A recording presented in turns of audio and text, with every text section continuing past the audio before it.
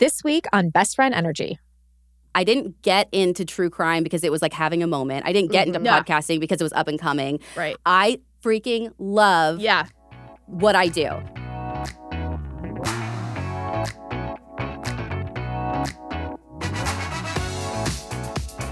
Hi guys, I'm Clea. And I'm Joanna. And this is Best Friend Energy.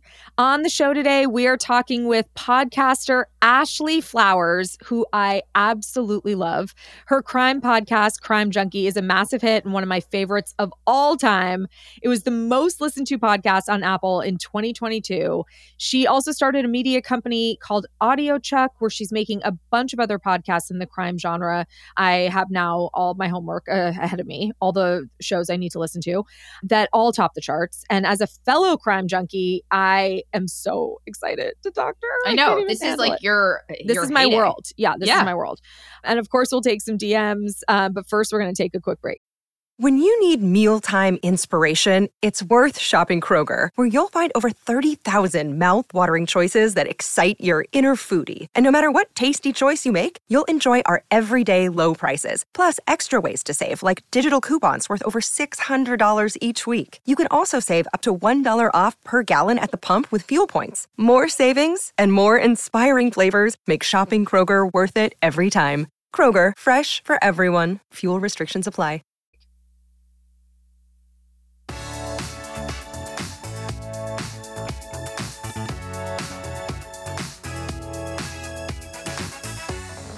Oh my goodness. I have never been so excited. We cannot believe that we get to have Ashley Flowers onto Best Friend Energy. Ashley, thank you so much for being here. Ashley. Thank you for having me. Your podcast, Crime Junkie, you started it in 2017. It is one of the most listened to podcasts out there. I personally have been following you and listening to it forever. It's just amazing. It's incredible. You are a crime junkie. I know. I am a crime junkie. I'm your biggest fan, basically. Yes, that's right. I'm going to try to not make this podcast about me, is the bottom line. You don't want it about you. No. We don't want it about you. I don't want it about me. This is about you. And I'm going to try and keep myself from just peppering you with questions that only serve my self-interest about true crime. Okay? So I just want to say that. Your podcast, Crime Junkie, started in 2017. Now in 2023, you run this super influential media company. How did this happen? How'd you break through?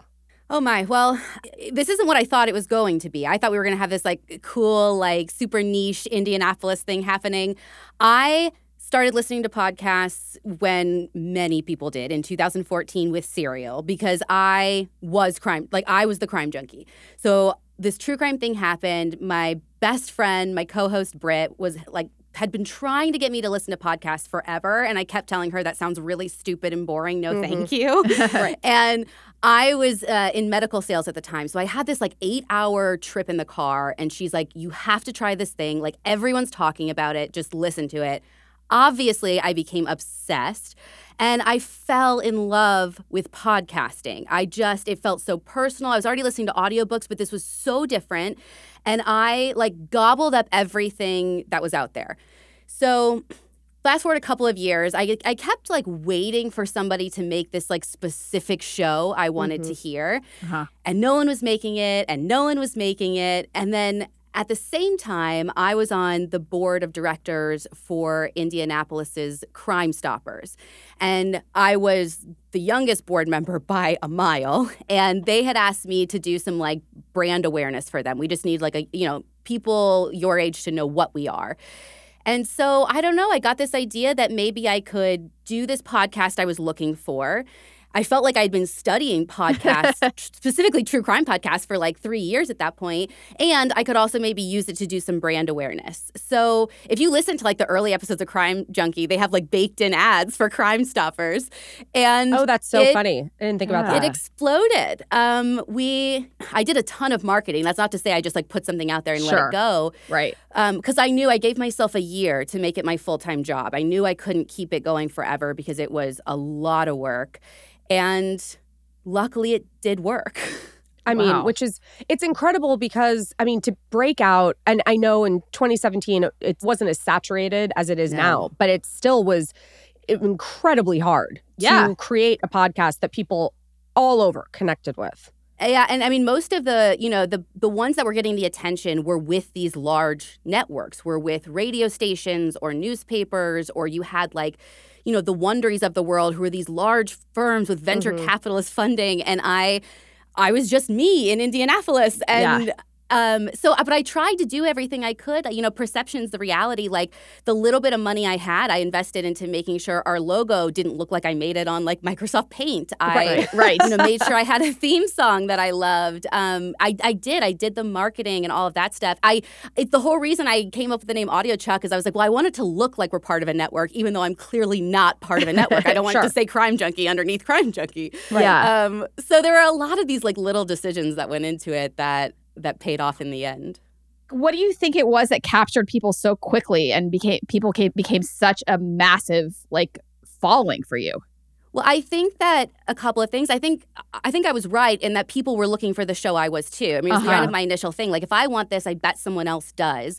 And our format, even though it felt familiar, like you had seen it before, nobody was doing our format, where even though it was two hosts, it's one person telling the story, and then my best friend Britt really being in the seat of that audience. I think it was the first time that people in podcasting, they feel like you're talking directly to them, but it's one way. I think it's the first time it kind of felt two-way because they were hearing themselves represented in It was like a conversation. Yeah. We were one of the first true crime podcasts that gave people a really clear path of like how to get involved and take the next step. Because it's, again, how I felt walking away from a lot of the true crime content I consumed, podcasting or otherwise. It was like, well, that is horrific. I can't believe that's happening. What do I do? Right. And no one was answering that question. And I think giving people the call to action, they're looking for a way to get involved and to do better and to consume better. And I think we were one of the first people showing them the path to that. So let's go back really quick. You mentioned Serial. I think that a lot of people, and myself included, that was like my first foray into being obsessed with the podcast. I remember I was on a road trip. I think a lot of us were on road trips, and like when we decided to binge. So first of all, I need to know, do you think Adnan did it? Absolutely not. Okay, I agree. And can you believe that like it got overturned and then they actually put him back? Put him back in prison. Whatever's going on now is so unprecedented because, I mean, for the people who don't know, they basically, after years and years and years, he finally was released. They dropped the charges, but they're trying to like reinstate his conviction based on a technicality that the victim's family wasn't given enough time to attend court in person when the ruling happened. So it's not even based on like something related to Adnan's case. It's, again, a technicality. It's very, very strange. And I don't really even understand the motivation behind it. I don't either. It's above me, and you're my guru now. So I am just like, I am going to ask you all the questions. So Serial, also, for people who didn't hear it, the 1% of people who didn't listen, I think, was Joanna. That I make up the 1%. Yeah. Have you listened yet? No. I'm late on the game. She still hasn't caught up to 2014. No, I'm just late on all the games here. The thing about Serial, when I first binged it, there was no end. There was no actual answer of like, we uncovered the truth, right? It was like an open-ended, like, what do you think? Like, it was like a debate about like what everyone felt about it. Did you think, okay, I want to have conversations about cases or I want to solve cases? Well, when I first started with Crime Junkie specifically, it was to have conversations. Like, I knew I was not a trained investigative journalist. I didn't have the skill set to go and contribute to a case in a meaningful way. Like, if I would have gone on knocking doors that early in the game, I would have really messed anything up in any investigation. So our goal really was to, like, again, to talk about the cases, to bring awareness to unsolved cases, to educate our listeners about ways to keep themselves safer, work with nonprofits. And the thing you're saying about Serial was like, I think it was one of the first times I saw it is something that I loved is I am drawn to cases with no ending. I think that's what is so compelling. And for the longest time, so many people in media would tell you absolutely not. They're like, people want resolution. And that is absolutely true. There is a group of people who want resolution, but there's also a group of people like me who we want to be part of finding it. We're okay that it's not there. But again, it's what can we do next to get there? But now, now that I'm 5 years in and we have a team, like I've been able to bring in investigative journalists, like hire, professionals to consult on cases. And so for other shows, The Deck Investigates, for example, like there are other cases we're working on outside of Crime Junkie that I'm like, hell yeah, like, I wish we could solve it. Yeah. Right. Oh, God. I mean, it's my actual dream. It is your actual dream. Honestly, like, you can't dream too big because then I won't have a podcast with you. I know. But it's like you're living the life I want is all I'm trying to say. I know. So when you are deciding what stories you want to tell, like, what is your rabbit hole process for pulling together what you want to talk about? Oh, man. And it's so different based on the show, right? So, like, for Crime Junkie, like, you have to limit it at some point. But the whole experience of what a Crime Junkie episode is supposed to be is, like, what it was back in the day when I would scour the internet because I have no resources. So it's what is available on the internet to watch, read, consume in some way, and then I'm going to tell my best friend that. So for a Crime Junkie episode, it really is, are there books? Are there news articles? Are there documentaries? And let me distill everything that's out there into this piece. And I'm going to give you the facts. I'm not going to take you down the weird, like, Reddit stuff that's not substantiated. Sure. Right. So, like, I have to limit myself there because I think that's where you get lost in the rabbit holes is, like, the wild theories that haven't been proven. Yeah. On the other hand, when I'm working on something like The Deck Investigates, where, it's this unknown case, but we have, like, documentation and we're actually interviewing the victim's family, like, I've been working on that for almost a year at this point. And, like, I am, like, lost in rabbit holes that I can't even name because it's like one person who's named once on a report and I'm like deep diving onto their Facebook and figuring out who they're connected to. Right. You're a detective. An internet detective. Yeah. Internet detective. I love it. Yeah. So, like, I mean, you have to, like, with Crime Junkie, I have to, like, reel it in or there would be one episode and I wouldn't be here. Do you think that TikTok has, like, helped or hurt the conspiracy theories of investigations? It's like everything I feel like with social media is like it has such potential to help. And I have seen it help in amazing ways in getting recognition for cases that have otherwise been forgotten by traditional media. But then on the flip side, like, it's when people aren't using it responsibly that it just goes off the rails. And it's like, it's sometimes the damage you can do outweighs the good you can do. That's right. This is why we can't have nice things. That is the internet. I mean, that is, right? Do you have any other earlier influences other than Serial that, like, did you get obsessed with the the Jinx on Netflix or, like, I'm a crime junkie. I have consumed all of it. So, I mean, so I always say my mother, her mother before her, they were the OG crime junkies, which is how I got into it. Interesting. I love that. It's a generational thing. Oh, yeah. I was like 5 watching like Perry Mason and Matlock and Murder, She Wrote and Columbo. I love Murder, She Wrote and Matlock. I used to watch those obsessively. I never watched them. Oh, my God. I lived off of Murder, She Wrote. Angela Lansbury, I mean, the best. You are Angela Lansbury. Thank you. That's why she never got into Serial. She's still watching Matlock. No, that was not Matlock. So many reruns. That's a different show. Okay. So you were at this early. Yeah, so like I consumed, all the fiction stuff. Eventually at some age realized that this stuff was really happening. And I mean, I was reading true crime books back when you had to go to like Barnes and Noble and Amazon wasn't a thing. So like it's just been my world. And so name the documentary, I've seen it. Name the podcast, I've listened to it. Like this is my life. Does it ever get old? For me, it does not. But I'm just curious, Are you ever like oversaturation? No. You just love it. So the only time it gets old, so there is stuff you can name that I haven't listened to, but it's like when we're talking about the same serial killer, like for the 56th time, like cannot bring myself to do it. But if it's a new case, if there's like an interesting angle, new information, I've consumed it. I cannot stay away. Do you, like, when you go to a dinner party, do people want to only talk about crime, like crimes with you? Or do they actually want to talk about, are you like, please, like, let me just not talk about work? But you're like, I would still love to talk about crime. This is the thing I tell people all the time. I think part of the success of Crime Junkie, like I didn't get into true crime because it was like having a moment. I didn't get into podcasting because it was up and coming. Right. I freaking love what I do. And so I would love to sit down at dinner and talk about true crime cases 24/7. My friends, or at least like most of my friends in our friend group are like not into it. They're like, stop. Yeah, so we don't talk about true crime like on the regular, which maybe keeps it fresh for work. But like if you like go to like a holiday party, are people like, let's get out, like let's play Clue, like let's do a murder mystery dinner? Like no, okay, No. In my mind, that's what happens. Like Yeah. if you came to my house, which we can talk later. If you came to my house for dinner, I totally would. No, I'd be she'd like, be pandering to you. She'd have the clue out. It would be a murder mystery theme. it would. Yeah. It would. There'd be I like love it. knife daggers on Yeah, the table. that's right. I feel like for people who like I have met through like because of being a podcaster, like they're far more likely to talk to me about that than people from my everyday life who always knew that I was a crime junkie. They do not care that I'm now the crime junkie, and they still have no interest in talking about crime. Yeah. I mean, well, it's their loss if you ask me. We're going to take a quick break and we'll be right back with more from Ashley. Look, Bumble knows you're exhausted by dating.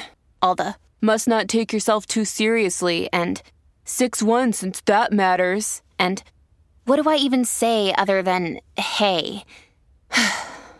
Well, that's why they're introducing an all-new Bumble with exciting features to make compatibility easier, starting the chat better, and dating safer.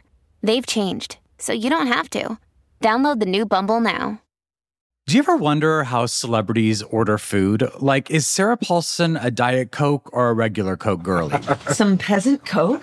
No. Or how does Sofia Vergara order a pizza? No, nothing. No tomatoes. I cannot eat tomatoes. Yes. Are you cool with mushrooms? Not really.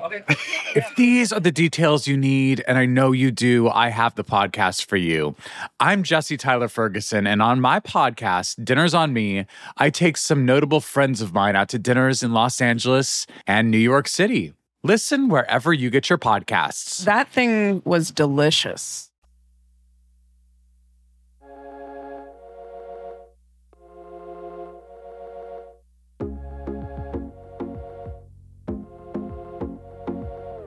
Okay, let's talk about your new podcast, The Deck Investigates. We touched on it just a little bit. Tell us what that's about and what people can expect from it. So Deck Investigates is a spinoff of a weekly show I have called The Deck, where every week they have cold case playing card decks where each card is a missing or murdered person whose case is unsolved. We came across one case that was just far too big to tell in 1 or 2 episodes, and that's the murder of Darlene Hulse that happened in Argus, Indiana, which is just about an hour and a half north of where I live. So, and actually really close to where I grew up. And we started working with her daughters. Darlene was 28 years old. She was a stay-at-home mom, and one morning in 1984, it's like 9:30 in the morning, she's getting her daughters ready. They've got to like leave for a doctor's appointment. And someone comes into her home, takes her, and like pulls her from her home in front of her girls who were like in the bathtub. They get out of the bath, they're running butt naked to their grandparents' house who live down the street trying to get help. And even though they ran, got help, police got there, like in that window, the man took her from her home and she was found the next day in a patch of woods just a few miles away. She'd been murdered. And for 38 years, almost 39, it's gone unsolved. And you know, we couldn't understand why. There seems to be so many leads, so many opportunities, especially now with new technology. So one of our investigative reporters and myself spent the last year just diving into this case, trying to see if we could drum up any new information. I'm like, tell me everything. I know I need to like listen to the whole. I know. You would love it. God, you should really do podcasting about crimes. Yeah. You inspired Joanna. Joanna thinks she's not a crime person and she's doing it wrong. No. I think I might be. Wait. Tell me everything. Like, okay. I'm like, how was this unsolved?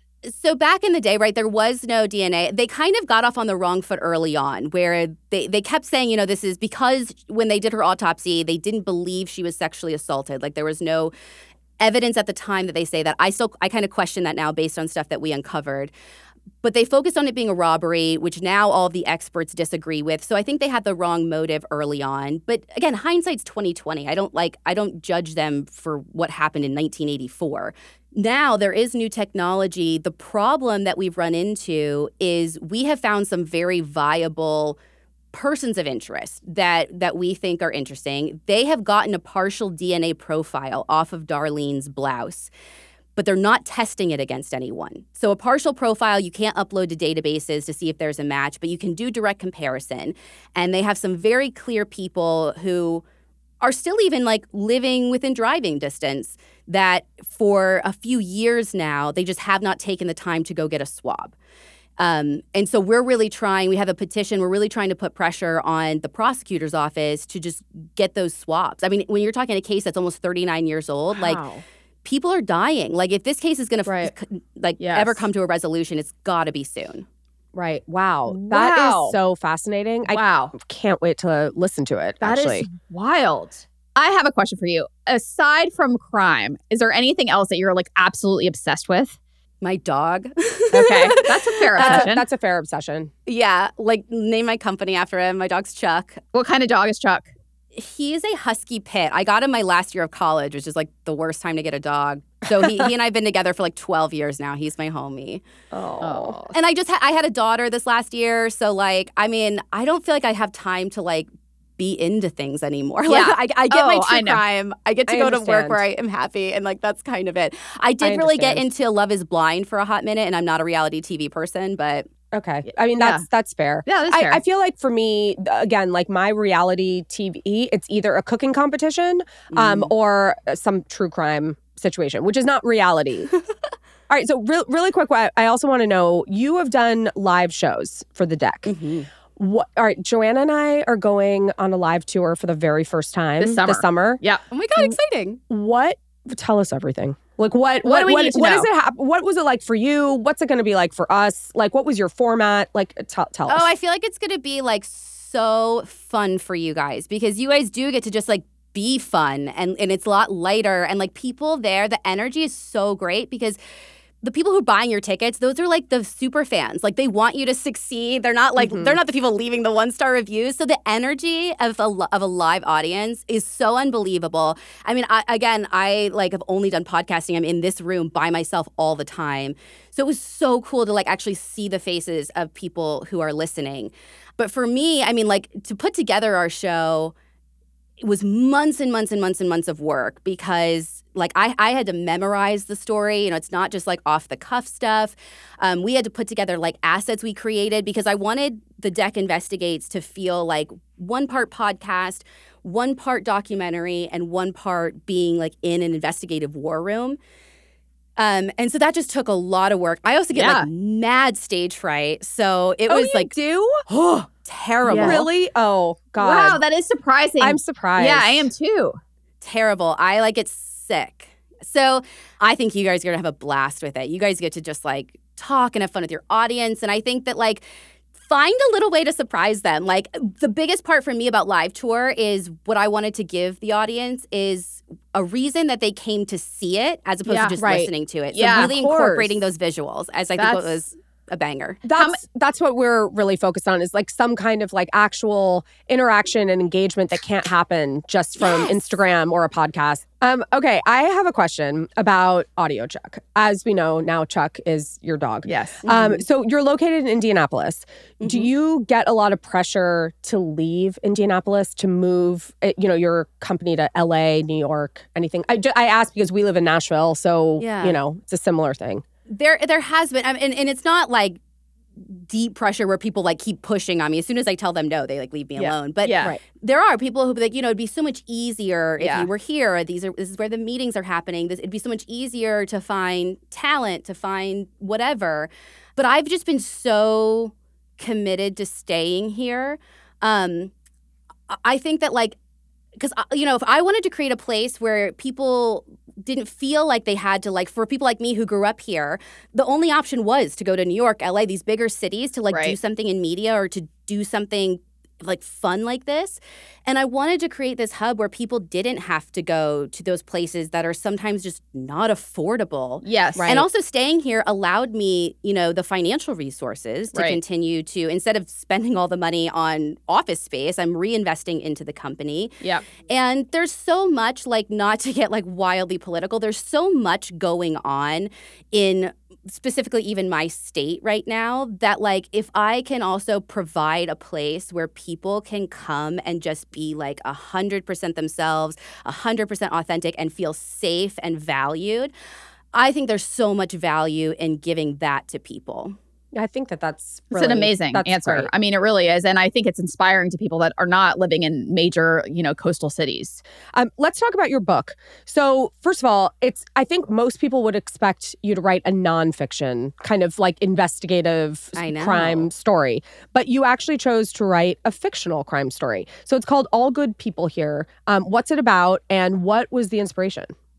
Well, just like a funny story before that, they actually did want me to write nonfiction, and like they agents, like people from publishers, they were like, nope, like that's what people want from you. They don't want fiction from you. And I was like, well, this is what I want to write. So if we're going to do anything, like let's try this. And so it's just funny because eventually they got on board and believed in it, but they definitely wanted something different. So when I look back at like where my true crime or crime junkie journey started, it was with fiction. It was with my mom reading me Agatha Christie and Nancy Drew.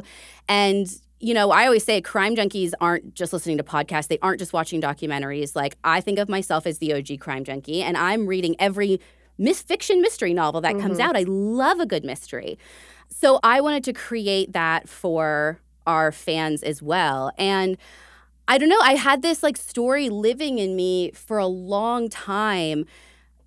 Kind of the premise of like, what would happen if everyone's so busy covering for each other that you like kind of miss the truth. And it took a lot of writing and rewriting and brainstorming. But finally I got to the point where, because we thought, well, maybe it'd be a podcast. But I'm like, I don't want to do a fiction podcast like that. And a book just felt like the best way for this story to come to life.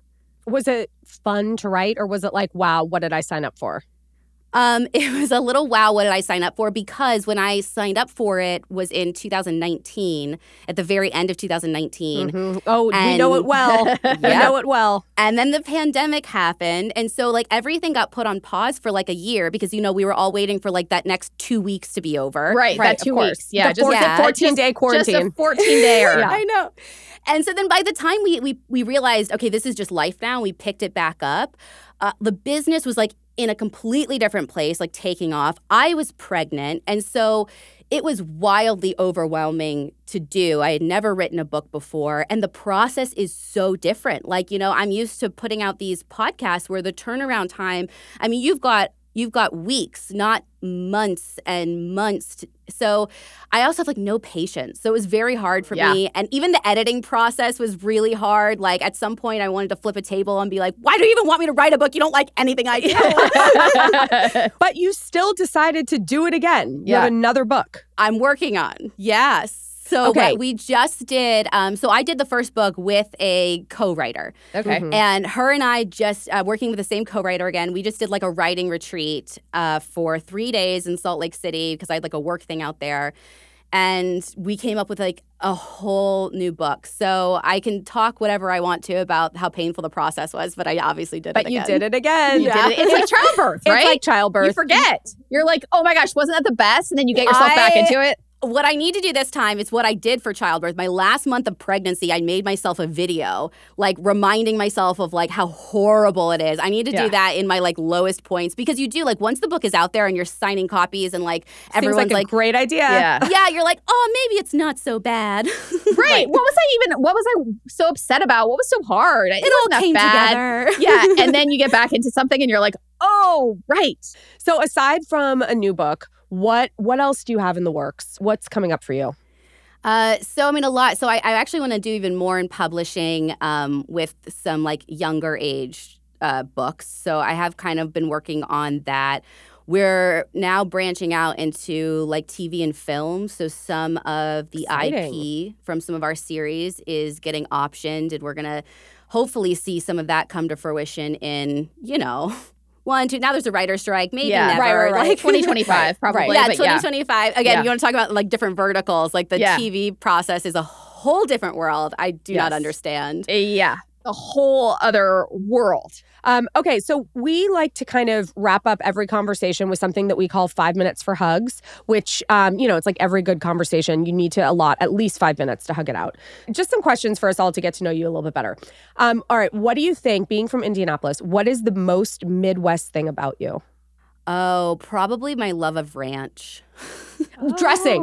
Yeah. Okay. Yeah. Okay. Ranch Not dressing. not a cattle. house style. Yeah. Okay. Well, honestly, like a Although cattle. I do love a nice ranch style home, but no, like we just like always have ranch around. Ranch goes on a lot of things. Like my favorite snack is I just mix ranch and mustard with Ruffles potato chips. Like it's so Midwest trashy but delicious. Okay. This is really interesting. I didn't know ranch was associated with the Midwest. Nor did I. Yeah. Oh, yeah, it's like it's the condiment of the Midwest for sure. Okay, people are going to come for me. I didn't know this either. When I moved to Arizona, I went to ASU for school. And I remember going to like my first like very authentic Mexican restaurant because we do not have very authentic Mexican restaurants where I grew up. And I remember them bringing my chips and salsa and me asking if they could bring out a side of ranch and them looking at me like, get the hell out of our restaurant. Because at the one that I went to where I grew up, they bring you ranch with your chips. Oh my gosh. Wow. It really is a thing. Okay. I can't believe we didn't know. This is what we're taking away from today. Okay. All right. This is great. Yeah. Okay. Favorite fictional detective? Oh, Harry Bosch. Michael Connelly. He's got a whole like series with Harry Bosch. I love the Harry Bosch love series. a Michael Connelly book. I feel like it's just like there are certain authors who just again it's like a backlog. You know, they're so prolific. They have so many books that it's like once you get hooked into one, it's just so exciting because you can just read and read and over read. And over. Yeah, I'm like, thank you, sir, for your service. I just want you to keep pumping out books all the time. All right, your top travel hack whenever you're on the road. Is it ranch? Well, it always. I feel like it has to do with food. So I am known for having bed chips because chips. Yeah, that's what Britt, my best friend, calls on my bed chips because I will like go and go and go. I forget to eat, and then I'll get to the point where I'm like so tired. I don't even want to go to dinner. I don't want to wait for something to be ordered in, and so I always have this like bag of chips that I have literally laying with me in bed. I will shove chips in my mouth before I fall asleep. They are my bed chips. I love your bed chips. I love bed chips too. I don't have bed chips, but I have versions of that. I kind of have bed chips. I have a terrible habit of Flaming Hot Cheetos. I love them so deeply. With the ones with limon. Oh, I like those? I love all I of thought them. you were going to say you dip them in ranch. Oh, no, I don't know. no. That'd probably be good though. The coolness of the ranch actually might it would counterbalance. be really good. Okay, what is your? Oh no, Joanna, that's yours. This is me. Most used emoji.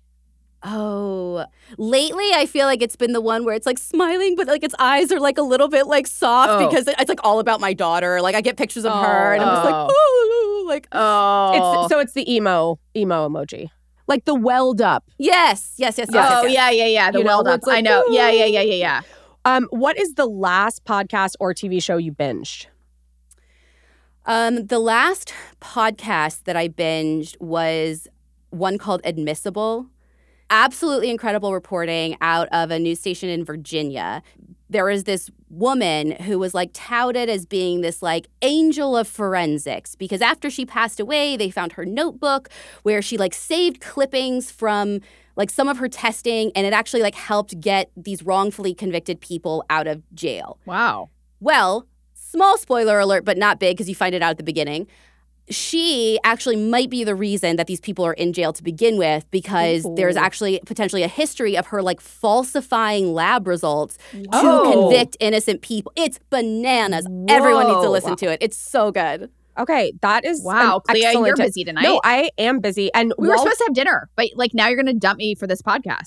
Potentially, yeah, it's okay. I can do both. Okay. I can have one AirPod in while we're talking. That sounds sounds like a really engaging dinner, really interactive one. Super fun. Yeah, super fun. Well, Ashley, this has been so fun. Thank you so much, Ashley.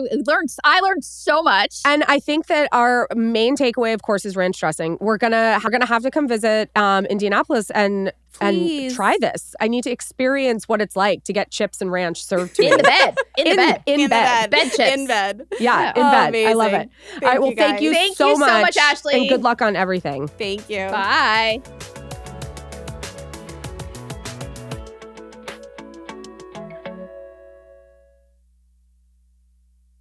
Okay, now we're going to take a couple of DMs. This one is from Allie. How do you feel about the last season of Ted Lasso? I started watching this because of your podcast, and now I'm totally hooked. I'm so sad it's ending. I can tell you right now with 100% certainty, Joanna has not seen it. Is that correct? I have not seen it. Yeah, I figured 100%. Did you finish the second season? No. Did you start the second season? No. Okay, cool. This is going to be a very fun conversation, which I talk to myself. So No, but let me explain why. okay. Sometimes I don't want something to end. And so I don't want to start it. I know this is really like. No, I think you're right, actually. And I feel that way too, which is why I haven't finished the 3rd season yet. The best thing you can do when it ends is to start it over.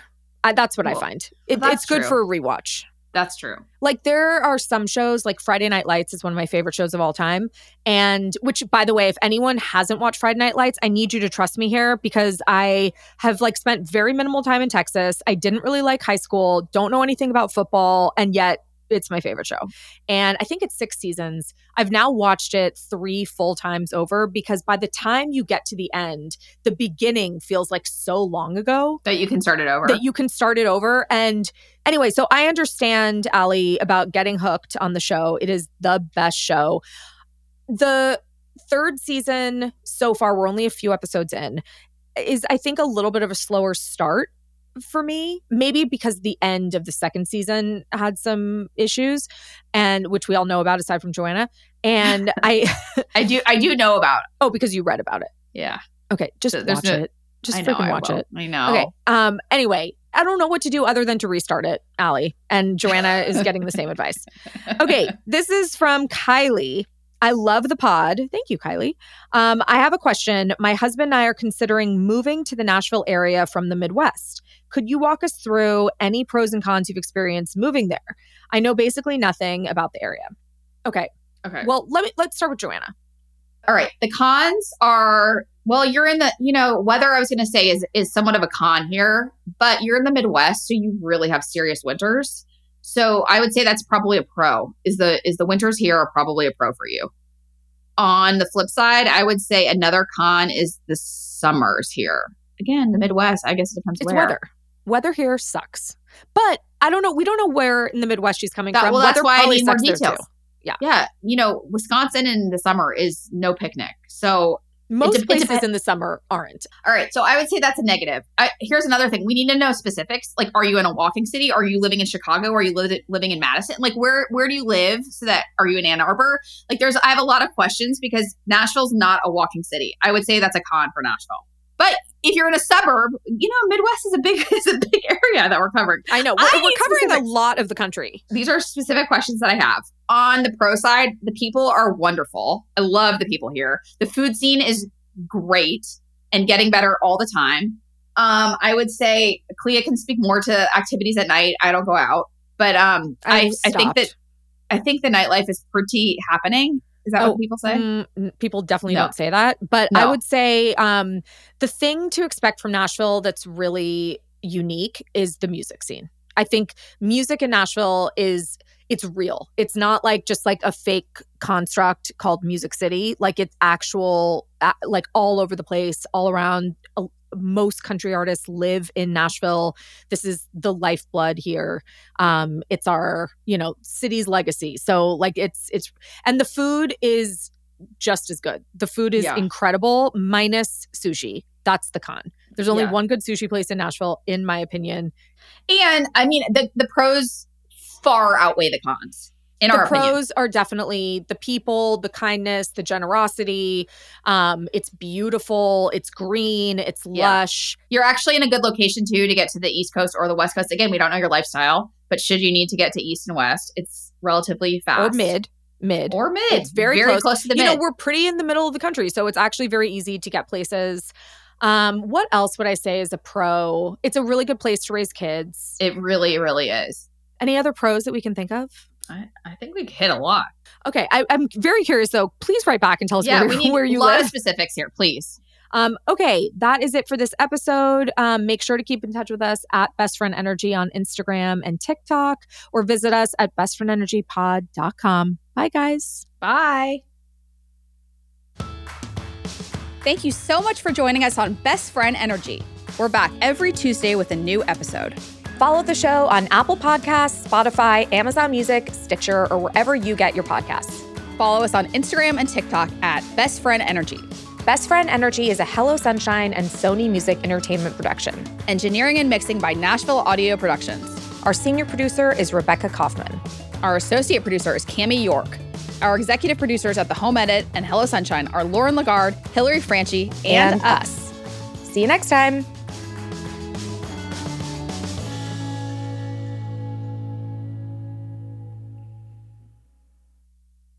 Being a mother has its challenges. You have to constantly grow and adapt as your baby does. And while our kids aren't diaper age anymore, we remember a few tricky years with diaper obstacles like blowouts.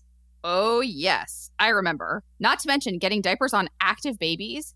And you and I both know once your baby starts moving, the adventure really begins. That's why you need Pampers Cruisers 360. A lot of people think Pampers Cruisers 360 are just for potty training, but from my experience, it's actually the best diaper to use as soon as your baby's on the go. It doesn't have ordinary diaper tabs. Instead, it has a unique 360-degree stretchy waistband, which is a great hack to keep your baby from taking their diaper off, which, if you've ever experienced, can lead to chaos. And as you know from the Home Edit days, if we care about anything, it's organizing messes and controlling the chaos. And it really stretches with your baby for a comfortable fit so your baby can move freely. It also makes it so easy to change a wiggly baby who's on the move. Pampers Cruisers 360 with the new blowout barrier are available in sizes 3 to 7 and come in adorable new prints. The best part is that they are hypoallergenic and free of elemental, chlorine, bleaching, parabens, and latex. As mothers, we know how important it is to count on a great diaper. So for trusted protection, trust Pampers, the #1 pediatrician recommended brand. Download the Pampers Club app today and earn Pampers Cash. Redeem your Pampers Cash for exclusive Pampers coupon savings and rewards. Only redeemable via Pampers Club. Redeem Pampers Cash, no cash value.